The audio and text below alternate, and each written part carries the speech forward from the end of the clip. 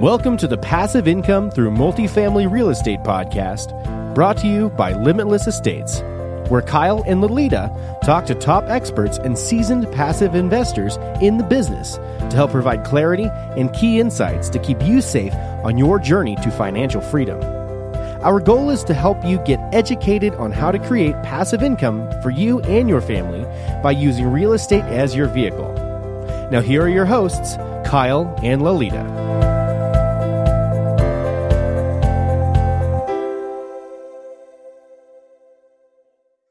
Hi, everyone. Thanks for tuning into another episode of the Passive Income Through Multifamily Real Estate podcast. I'm your co-host, Lolita, also joined by Kyle.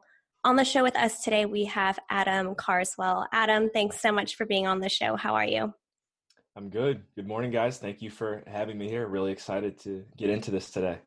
Great. Awesome. Before we get into the interview, here's a little bit about Adam. Adam is a real estate entrepreneur with a hyper-focus in retail shopping centers and commercial syndications. Adam serves as a director at Concordia Realty Corporation and business development manager at ASIM Capital. In all, Adam retains $425 million worth of real estate in numerous states all over the U.S. So super impressive. I'm looking forward to this interview as today's focus will be on a different asset class we haven't talked about yet. So with that being said, Adam, could you please tell the listeners a little bit more about yourself and what you currently do? Absolutely. Yeah. I'd say, first of all those big fancy numbers and everything we just said about me, don't get your hopes up too high. I'm going to give you the best I got today. But no, yeah, it's thank you for the wonderful introduction. I really appreciate that. So I got started in real estate. Really, if you really want to look at it, I got started in 2015, especially retail in particular, when I was managing stores for Sherwin-Williams, the paint company. Now, at the time, I had no idea that my future, which again, 2015 is not that long ago, but I didn't know that I would be sitting here today talking to you about retail in the way that we're going to. So I had a light bulb come on, like a lot of us do at some point, where I was just like, wow, there's a little bit of a ceiling here with what I'm doing. And I want to put myself in a position where the only limit is myself. And so I went into residential real estate for a while with RE/MAX in Washington, D.C. And then along the line, ran into Hunter Thompson, who is my partner at ASIM Capital. I believe, correct me if I'm wrong, have you guys had Hunter on the show now? We have. Okay. Amazing guy. And really, since meeting Hunter, just following his lead and learning, absorbing as much as I can, just becoming a sponge, essentially. So now I work with him. And I also work with another very remarkable individual who we'll probably talk about more today, Michael Flight, my business partner at Concordia Realty. And I really wouldn't have met Michael if it wasn't for my relationship with Hunter. So I've been in commercial now for, I guess you could say, a little over a year and a half, and retail refocused back into retail in October of last year. So still very much in sponge mode right now, but I think I have some pretty valuable information today that I can share with you guys. And I have my own podcast as well. And yeah, if we want to talk about that, we can. Yeah, awesome. So thanks for sharing that. And obviously today we're going to talk about retail. So what is it about that asset class that's attractive to you? Yeah, I think for me, the first thing that I was really attracted to was the fact that there's this buzz right now that retail is dying. And I think I learned that again because I started working with Hunter at ASIM Capital first, because our focus there is self-storage and mobile home parks. And I know we're going to focus on retail, but I'll say I know with mobile home parks, which are actually starting to get a little bit popular now, surprisingly. But at the time, everyone's like, oh, mobile home parks, stay away from that. Meanwhile, we're like, this is great for us. No one wants to touch it because it's, it's got that reputation. And so with retail, I started to observe the same thing. I'm like, everyone is a little bit afraid of it right now. And for us being in real estate, being in this industry, especially on the investing side of things, that's really the one thing that I feel like is preached the most, is when everyone's head's looking one way, go the other way. And so at the end of the day, I could be completely wrong, but I'm really gravitated towards retail because of the fact that it has a moderately negative stigma right now, knowing that, one day it will make a comeback.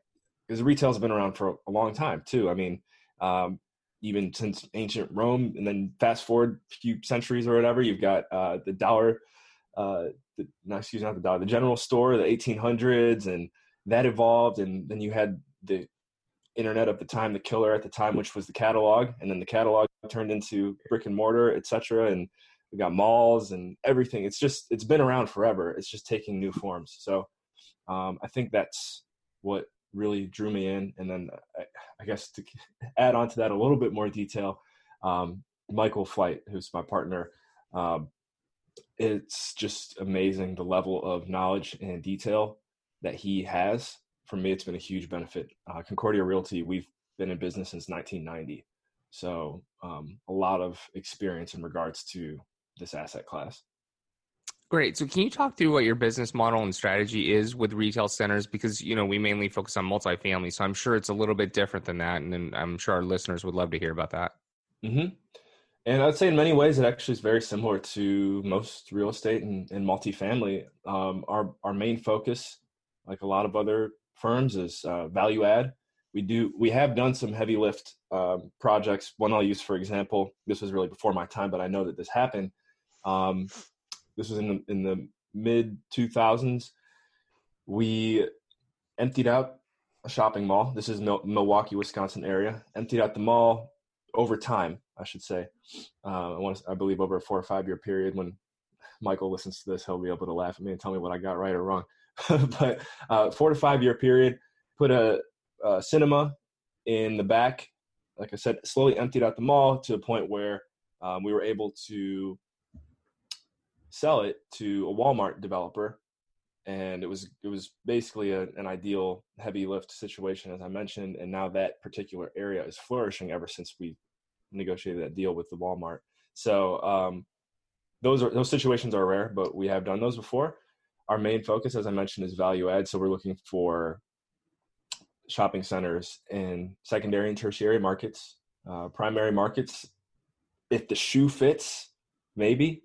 We have a pretty comprehensive financial model, which I'm still learning and is still changing every day, but it's been pretty remarkable to see the accuracy that it can give us. So I will say we like the secondary and tertiary markets, but there was a deal just the other day we were looking at in Anaheim, California. And it's funny, and I might touch on this later in the interview as well. But so Michael sent it to me and he's like, why do you think I'm looking at this? And I'm like, I don't know, I'm surprised at first because it's Anaheim. I know we don't normally go in that area. I'm like, is it the cap rate? I think it was like an 8% cap rate, 7 or 8%, which is high for the area. And he's like, when have I ever told you to look at something because of a cap rate? I'm like, yeah, you're right. So his focus was the price per square foot. We look at opportunities between $75 to $100 per square foot. And I think this one was like $80 per square foot in the LA area. And we're like, why is that? And so we did some further research, and actually I think Michael knew this from the beginning, but he was just quizzing me at the time. The shopping center was on a ground lease. And so because of that, so I can't say that we've ever done a deal where we would move into that position.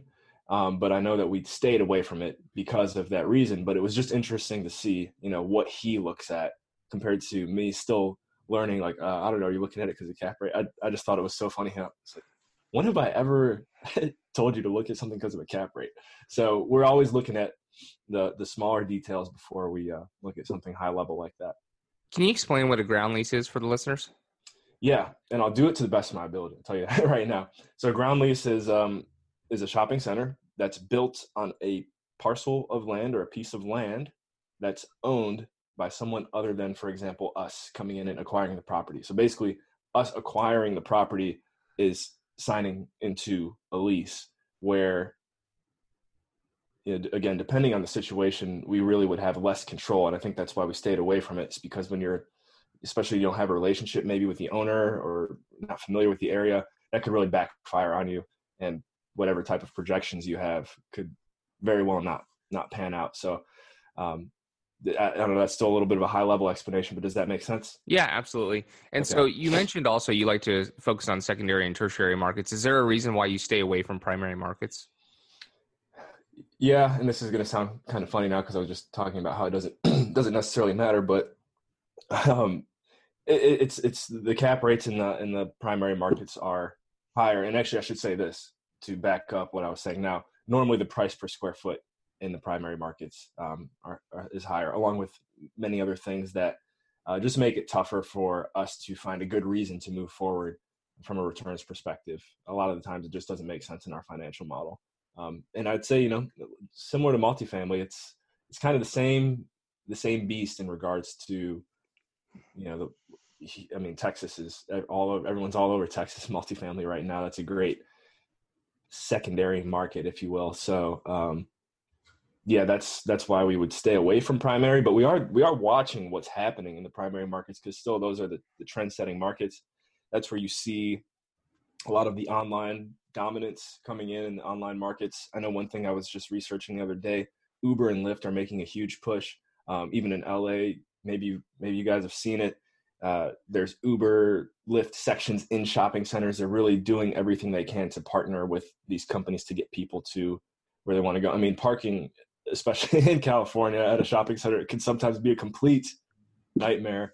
So those are things that you like to watch in the primary markets, because then depending on how they perform, you can implement those strategies correctly in secondary and tertiary markets. What are some of the charges that landlords and tenants negotiate that different from multifamily, or maybe some other things that when you're acquiring a retail property, you need to be careful of? Yeah, probably the biggest thing with most retail real estate, not all, but this is again where we can implement value add strategies. We like for our tenants to really be paying for everything, which is a triple net lease. And so in multifamily, you actually will normally have the tenants paying for utilities, but property taxes, common area maintenance. You're with the triple net lease, you are minimizing your expenses as the owner, basically. And so in multifamily residential real estate, a lot of the times you will have the owners still covering those costs. And so if we come into a situation where it is just a single net lease or a net lease or gross lease, we know that over time we can add value by renegotiating those leases and increasing the return. Got it. And are triple net leases more common, or are the gross leases more common? Triple net are definitely the most common. But you will still find centers across the country that are in gross leases and other forms of leases. And again, that's where we do get excited when we're looking at an opportunity, because we know that's a strategy that we have, thankfully, a lot of experience negotiating and can normally make it favorable to not only to us, but to the tenants as well. Okay. Earlier, you talked about kind of the retail apocalypse stigma that's out there, and obviously Amazon is out there, the retail killer, as they call them. So what are your thoughts about that? I know you say, when one person looks, or if everyone's looking in one direction, you look in the other, but talk a little bit more about the retail apocalypse that everyone's talking about. Yeah, I think Amazon is the most compelling firm right now in regards to retail evolving and becoming even greater than what it might currently be. As most of your listeners probably know by now, Amazon acquired Whole Foods, which was a $13.7 billion acquisition. I was trying to find this article before our call and I couldn't find it. There was something I read the other day that had to do with, Sears has been struggling, as most of us know, recently, but something with the online component and Sears doing this hybrid thing. Google it, look it up. Sears, it was within the past maybe 2 months. But that was a great article. I'll go back to Amazon quickly, and then I want to talk about Walmart and Target as well. So the amount of data that Amazon has access to, the amount of due diligence that they're capable of doing, I think is a very telling sign for what the future of retail will be. And putting $13.7 billion into brick and mortar, the biggest, baddest company in the world, I just think that's good writing on the wall. and we'll see what happens. You know, it wasn't too long ago that this acquisition did take place, but I think it is showing the direction in which retail is going, which is companies want omni-channels. They want more than one way for their customers to get to them. They want, if their customers order something and want it the same day, they order online, they go pick it up, boom, right there. It was, you know, we were definitely starting to see that already. Amazon Go stores are even starting to pop up. I don't know all the details of that, but I do know it's, again, something that's just very compelling. So in regards to retail making a comeback, I'm supportive of it. It's just, we don't know what it's going to look like. It's constantly evolving. And then what I was going to say about Walmart and Target is last year, they both just had their best years ever. I think from a percentage standpoint too, Walmart outperformed Amazon in many ways last year. And Walmart actually has an advantage over Amazon right now in the fact that they already have a huge brick and mortar establishment. Walmart's stepping up their delivery, their app. They're really, this is my personal opinion, I think that we're going to see a lot of competition between Walmart and Amazon. Keep your eyes on Walmart if you're not already someone who believes in the future of it, because they're doing a lot. Even with that app, they've got geo tracking. So if you ordered your desk chair and you got to go pick it up, you know, they get a notification. Oh, Kyle's a mile away. Better hurry up, get this thing ready to go out the door. And they've got some data point that they're using, I think, which is like they'll have your product to you in 11 seconds or something like that. So 11 seconds upon your arrival. So yeah, that's what I think about the apocalypse. I think it's just a lot of media hype right now, which is fine because eventually I believe it'll change and we'll be in a good position to be successful. Yeah. What are the strategies that you use to rent your spaces out? I'm sure you target specific types of industries to put into the centers to attract more people. How do you market to those companies and get them in there? I really like this question in particular because it reminded me of why I gravitated so much towards commercial real estate at large. It's a very, very long-term relationship driven business, and in my opinion, low pressure sales. I mean, because you're going into deals with people that you could be in a deal with them for at least 10 years. So I want to be able to sit down and have dinner with you for the next 10 years and not want to, you know, disagree with you on much. So our strategy, from what I have observed, and this is personal and through working with Michael at Concordia, bringing in tenants and filling up a shopping center, it all comes down to our relationships. I mean, there's Old Navy, Ross's, Marshalls. I have relationships at Sherwin-Williams still. There's such a vast amount of tenants that now, from being experienced, that we've worked with, we don't really have to market much. It's more make a couple phone calls. Can you get me on the phone with so-and-so? I guess the only cold outreach maybe that we've done so far is I know Tide is getting ready to start doing their own dry cleaning store. And so I've been reaching out to Tide recently and networking with their team but simply to build a relationship there. You know, it's not like we need them tomorrow or something like that. So in regards to marketing to bring tenants in, a lot of the time it's more just looking within, looking at our network, who we already know, and making a few phone calls. How do you go about deciding kind of the mix that the tenants are going to be in there? I mean, you know, you mentioned like Ross or Tide or a couple other stores. Are there certain stores that you focus on to get in there that may be a more reliable anchor tenant or a more sought after tenant to kind of, you know, diversify your shopping center?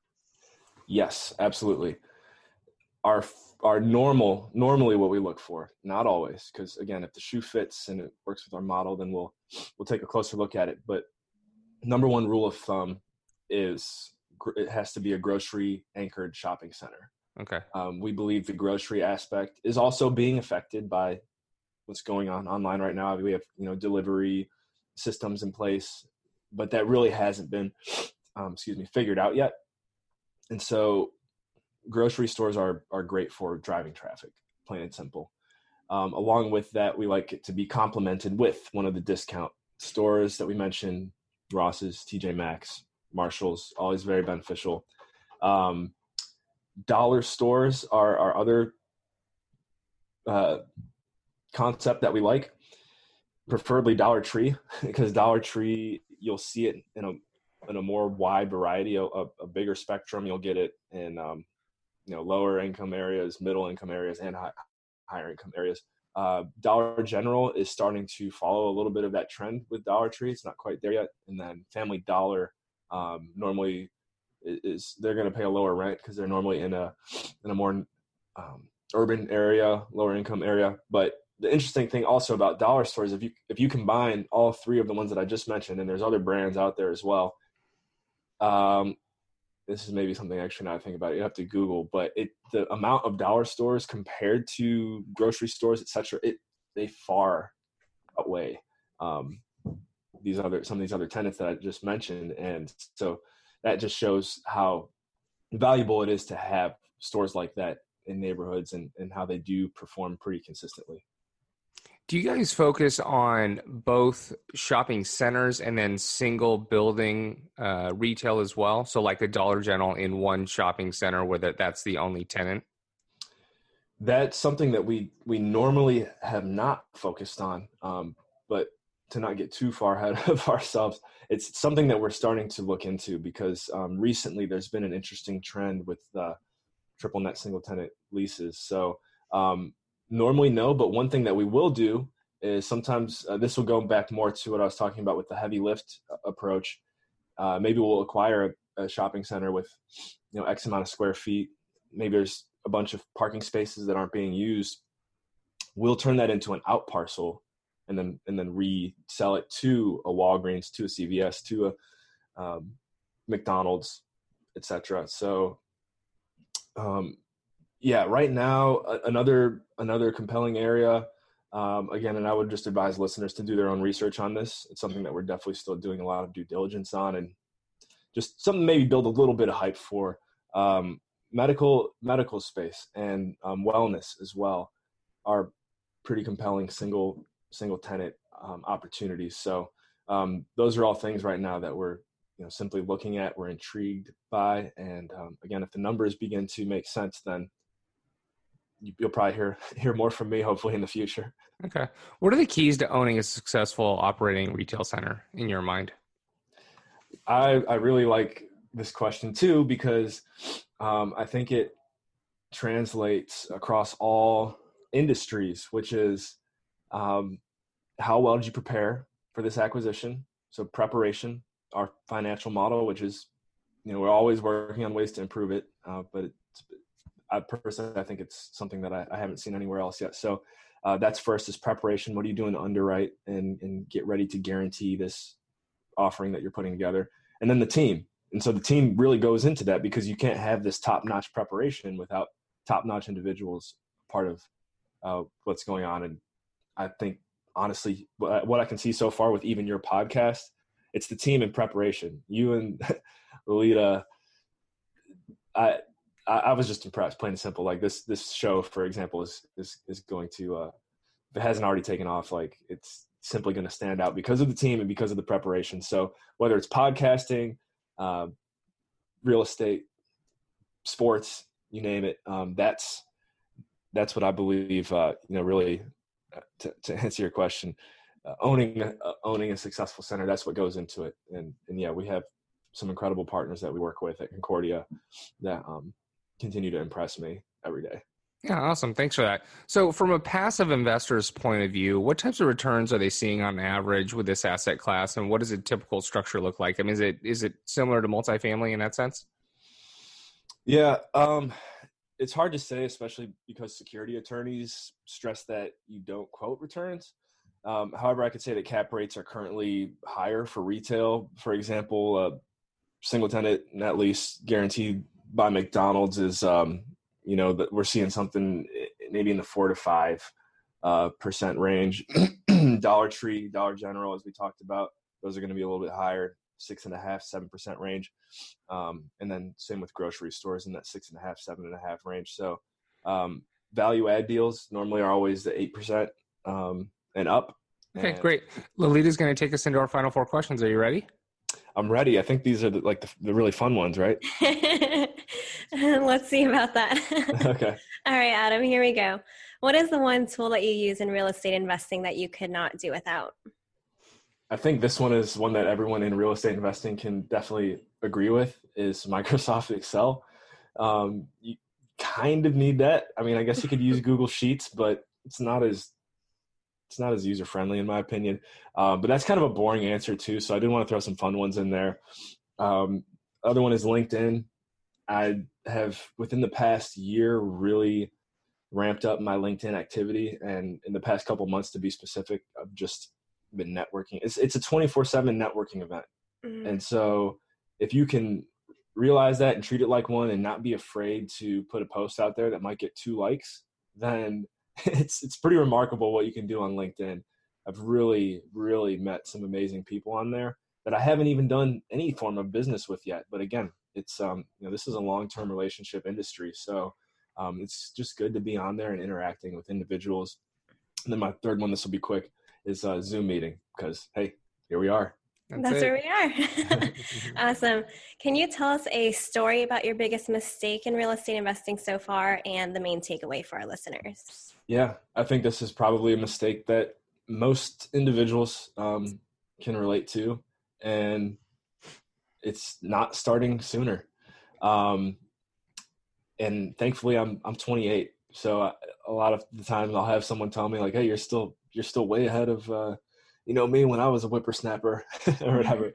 But I mean, if I didn't really have access to the knowledge that I have now either, but I think with a little bit more willpower and hunger at, maybe age 22 or 23, I could be having this conversation with you when I was 26 instead of 28. So that's fine, because age is simply only a number, and I really don't have many regrets, to be honest. But if there's something that I wish I could have done differently, mistake-wise, just be starting sooner, getting the ball rolling.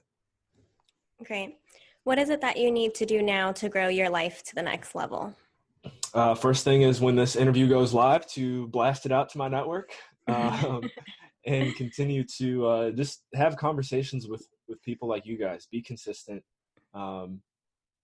Keep my face out there.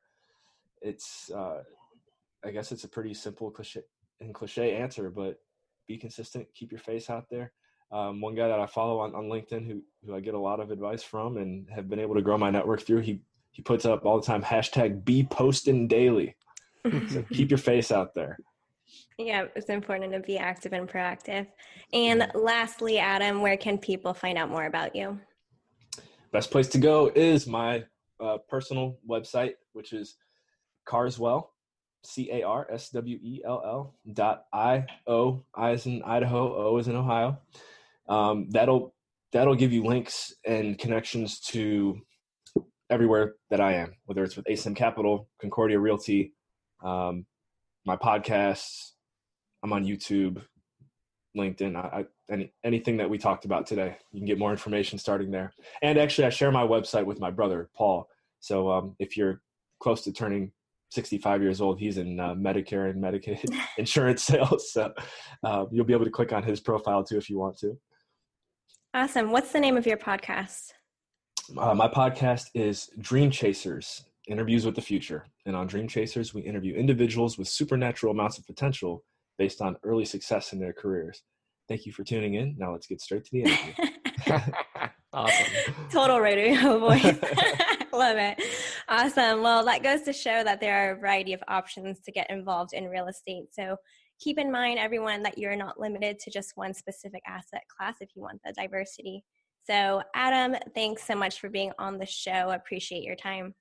Yeah. Thank you, Lolita. Thank you, Kyle. This is it's been a really great honor. And as I mentioned, I'm really excited to see how this show continues to perform. I think you guys got everything you need for it to be amazing. Awesome. Thanks, Adam. Thanks for listening. To learn more about the Passive Income Through Multifamily Real Estate podcast, and to get access to today's show notes and to previous shows, visit limitless-estates.com. If you enjoyed this show, please subscribe to the podcast. Thanks again for joining us. Be sure to tune in again next week for another episode.